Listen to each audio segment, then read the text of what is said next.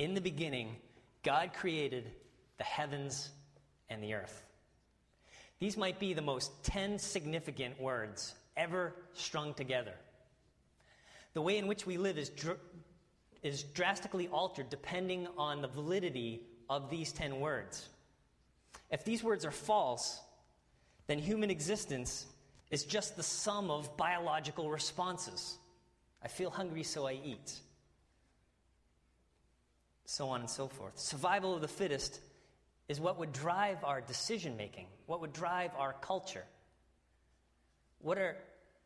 There's no reason to have morals like honesty and fairness and equality if these words are false.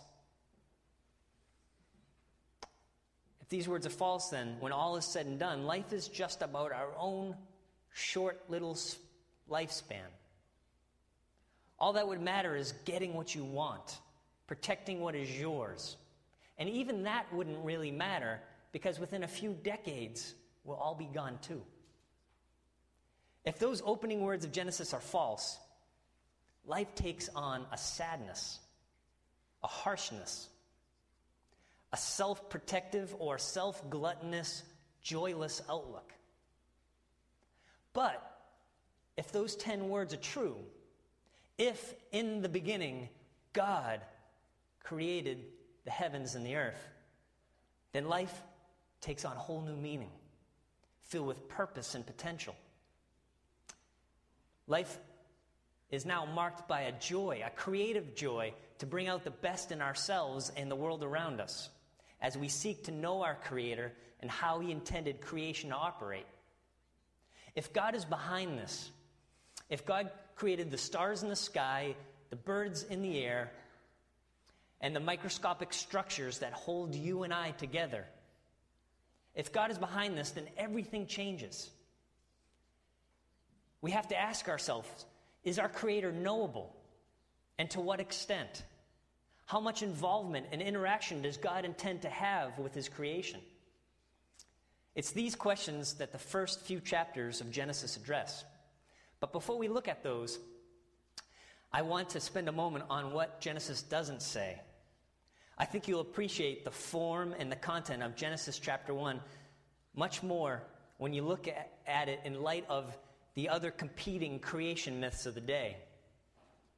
There have been two major creation myths discovered from the same general time period.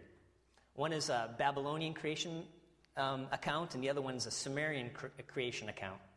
And then in the first one, the Babylonian creation account, it's called the Enuma Elish. Has anyone ever read the Enuma Elish? I know Laura has, because she was in the same Pentateuch class in seminary. Oh, we got a couple. Oh, look at that. And in this Babylonian creation account, there are basically two sets of lowercase g gods. There's higher gods. There's two of them, two higher gods, and then several lesser gods. Well, in the creation account, one of the lesser gods revolts and kills one of the higher gods, and then has relations with a female god, and the result is the birth of Marduk. Not the loving dog of comics, Marmaduke, but Marduk, the king of the Babylonian gods. Marduk goes to war with the last of the two higher gods named Tiamat. You'll see the relevance in a second here. Just bear with me. Actually, I was telling this to one of my kids and one of my boys, and he loved the story. But Marduk goes to war with Tiamat, the higher god, and actually ends up filleting Tiamat's body. This is the creation myth. And Tiamat's upper body becomes the heavens, and Tiamat's lower body becomes the earth. It's pretty disgusting. Marduk goes on to conquer another competing god named Kingu, and Kingu is killed, and his spilled blood becomes the seeds of the human race. Hang with me here. I'm not trying to gross you out, but help you understand the culture that surrounded the Genesis account and Moses, its author. The second major creation epic comes from generally the same period of Genesis, is from Sumeria. And in the Sumerian epic, it goes something like this. There are, again, two classes of gods. the higher gods and the lower gods. And the higher gods create everything. They create the heavens and the earth. And the lower gods are put to work by the higher gods to work their creation. And so the lower gods have to dig out the rivers, they have to dig out the lakes, and they have to do all this hard toil.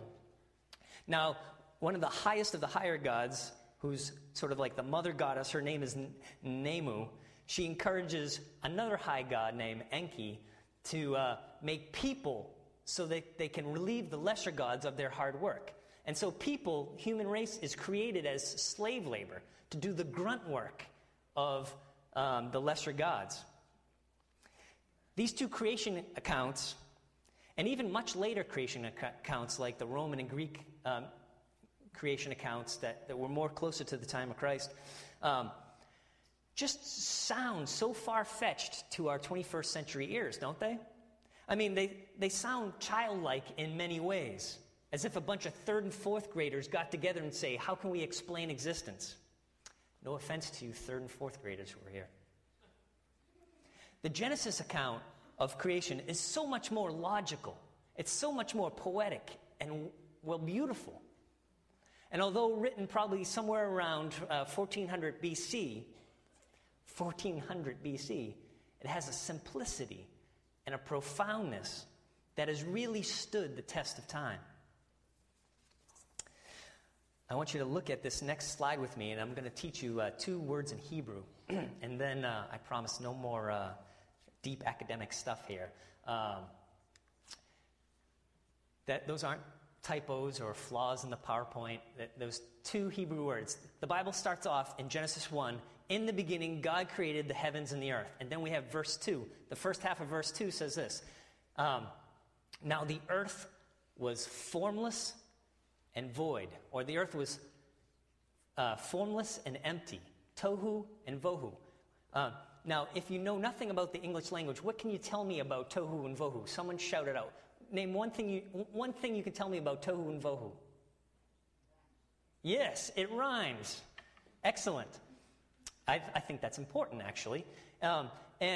Genesis chapter 1, verse 2 is setting the whole structure for the creation account. Tohu, vohu, formless and void. Now, formless has no shape, tohu, and vohu, void, empty, has no contents. Days 1 through 3 give earth its form, its shape, its containers, if you will. Day 1, in verses 3 through 5, God creates light, separates light and the darkness, light and darkness. Day 2, in verses 6 through 8, God separates the water and the sky. Verses 9 through 13 tells us that God sets the landscape, the trees, the shrubs, the land. So, first 3 days, God provides a remedy to tohu. The earth was formless, now it has form. Days 4 through 6, God provides a remedy for vohu.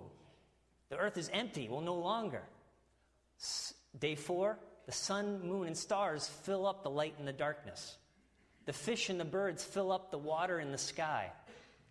Day 6, the animals and then mankind, humankind, fill the land. Days 1 through 3 add form. Days 4 through 6 add content that corresponds to those forms. And on the 7th day, our Creator rests.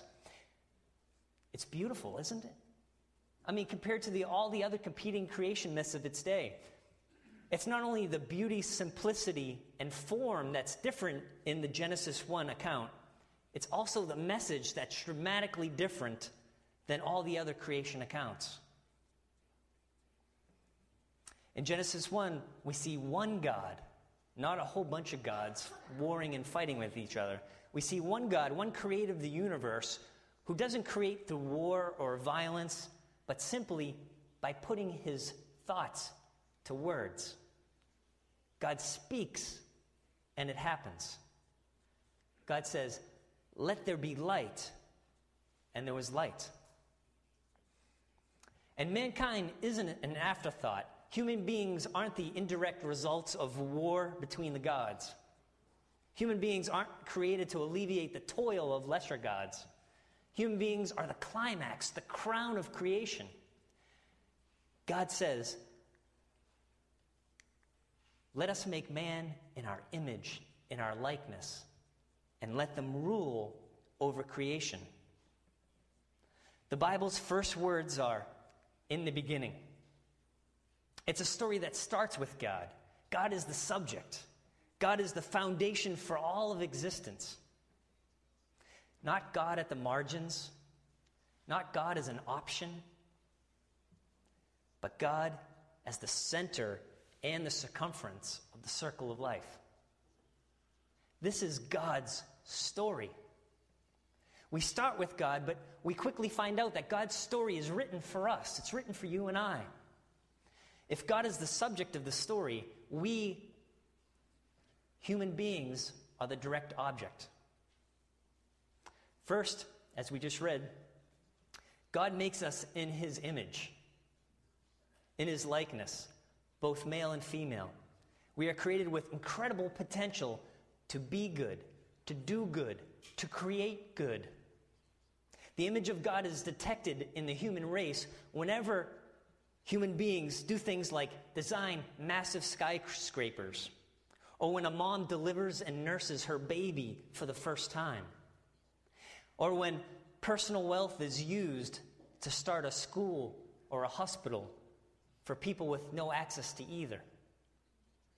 The image of God shows itself when we exercise compassion, when we give our time and energy to help those in need, when we care for and foster the potential of God's creation around us. But God's hardwired image in us is not the only way He blesses human creation.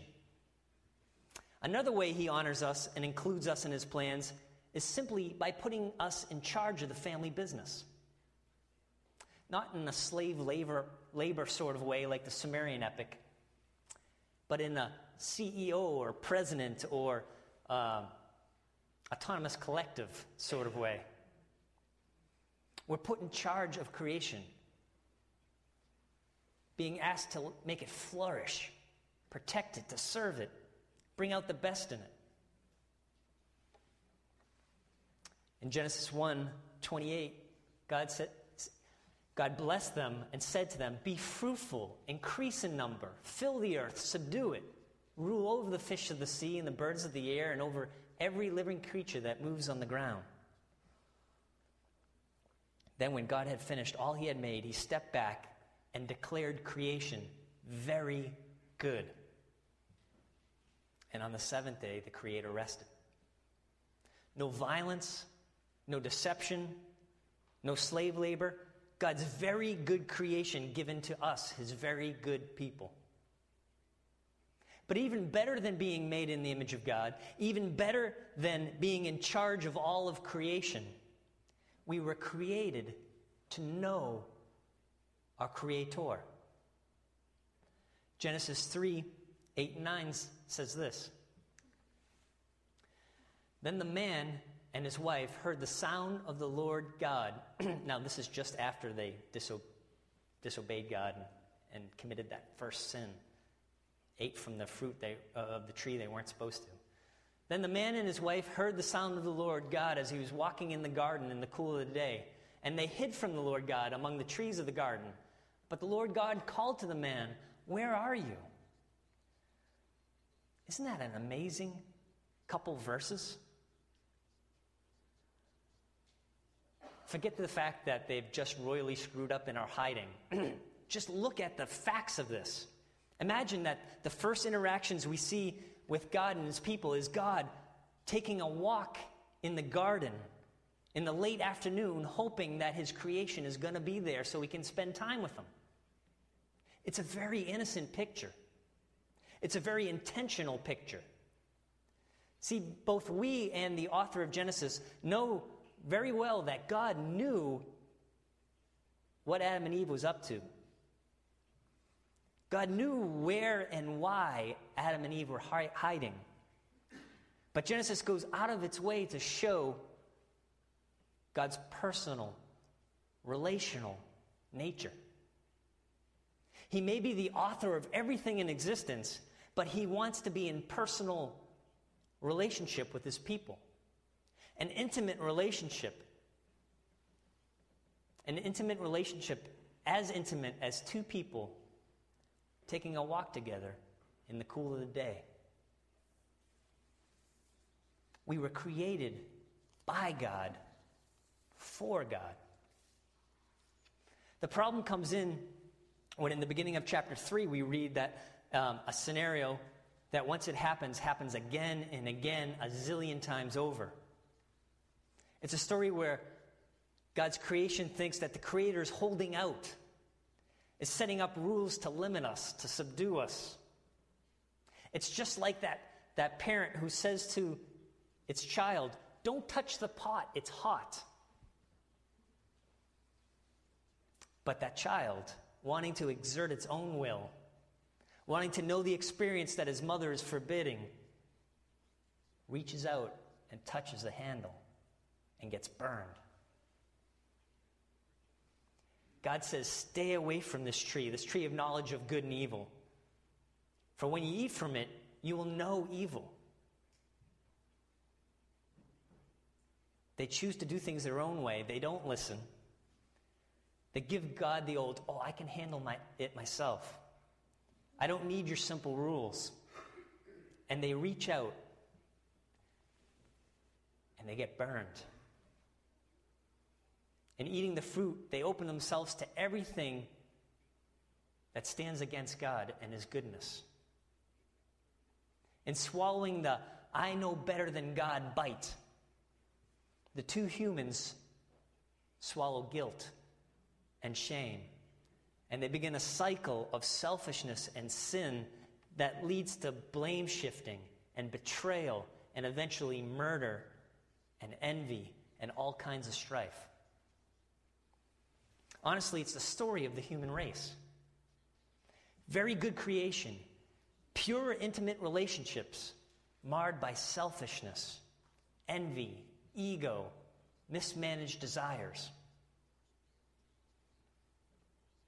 Daily, maybe even hourly, we, the creation, have declared that we know better than the Creator. Man, adultery is a great example of this. This short-term pleasure is what I want. And for a quick, fleeting moment, we do damage to our soul. We kill our relationship with our spouse, our kids, and our God.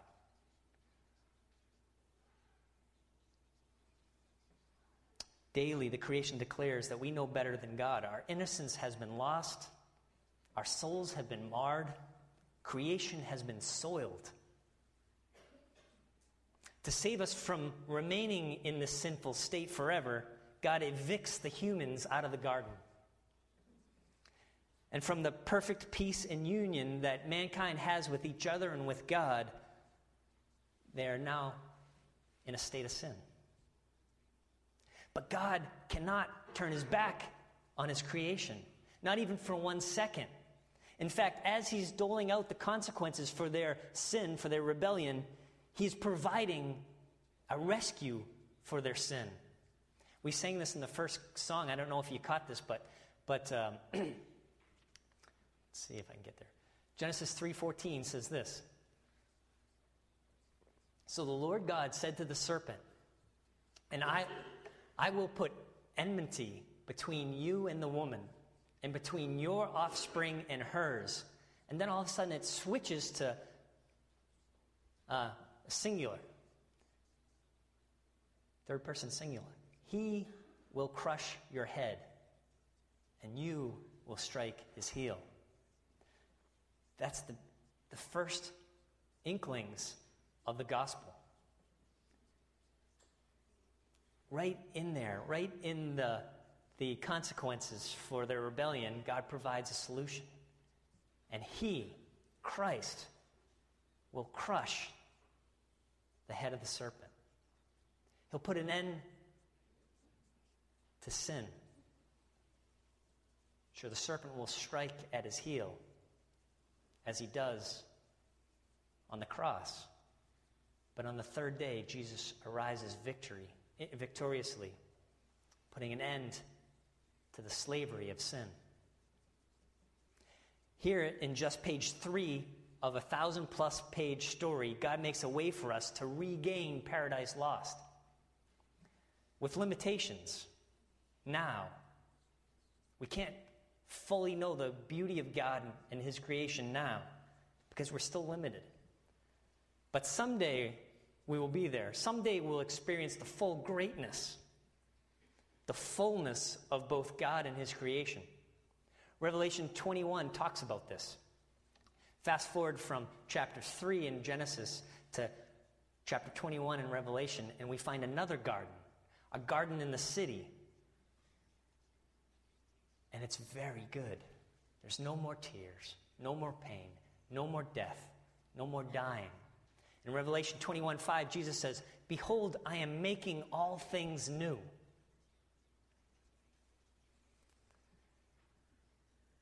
Some of you here have lived your life with the idea that God is angry at you, that He sits from heaven judging, waiting for you to make a mistake so He can zap you.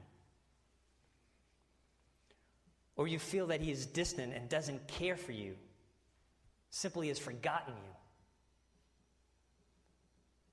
But from the beginning, from Genesis 1, the Bible shows us that this is not the case. He wants to be with you. He has not forgotten you. Genesis 1 through 3 is the evidence that God created you for Himself. This is still God's desire. As we begin this journey through the Bible together, I want us to commit to two things. One, I want us to commit together to the realization that our way is nothing compared to God's way. Our way is nothing compared to God's good, perfect way. And the second thing I'd like for us to commit together as we read is that all of us would allow God into our personal lives. Now, for some of you here, I know you have a hard time trusting that, even talking in those terms. God is relational, God is personal. It's my prayer that all of us, as we read through God's Word together, would allow God full access into our lives, even the ugly closet that we never open, even the spare bedroom where we hide all our junk, that we'd give God complete, full access to our lives so that He has the freedom to do the restoration work in us. And as we read how He goes about restoring human history, He would be working in us, restoring our lives. Would you commit with me to that? Would you commit with me this evening to realizing that no matter how cool or how right we think our way is, God's way is way better? And will you commit with me to opening yourself up to Jesus' work, who is right now making all things new, restoring? We can't hold back. Whatever we hold back, God will not restore. If we're holding on to our finances, God will not restore them. If we won't give Him our thought life, God will not restore it. If we won't let Him access to our marriage or our family life or our parenting skills or our struggles, He won't restore it. My prayer is that we'll be changed through reading God's Word. And there's a built-in promise. In God's Word it says, His Word never returns void.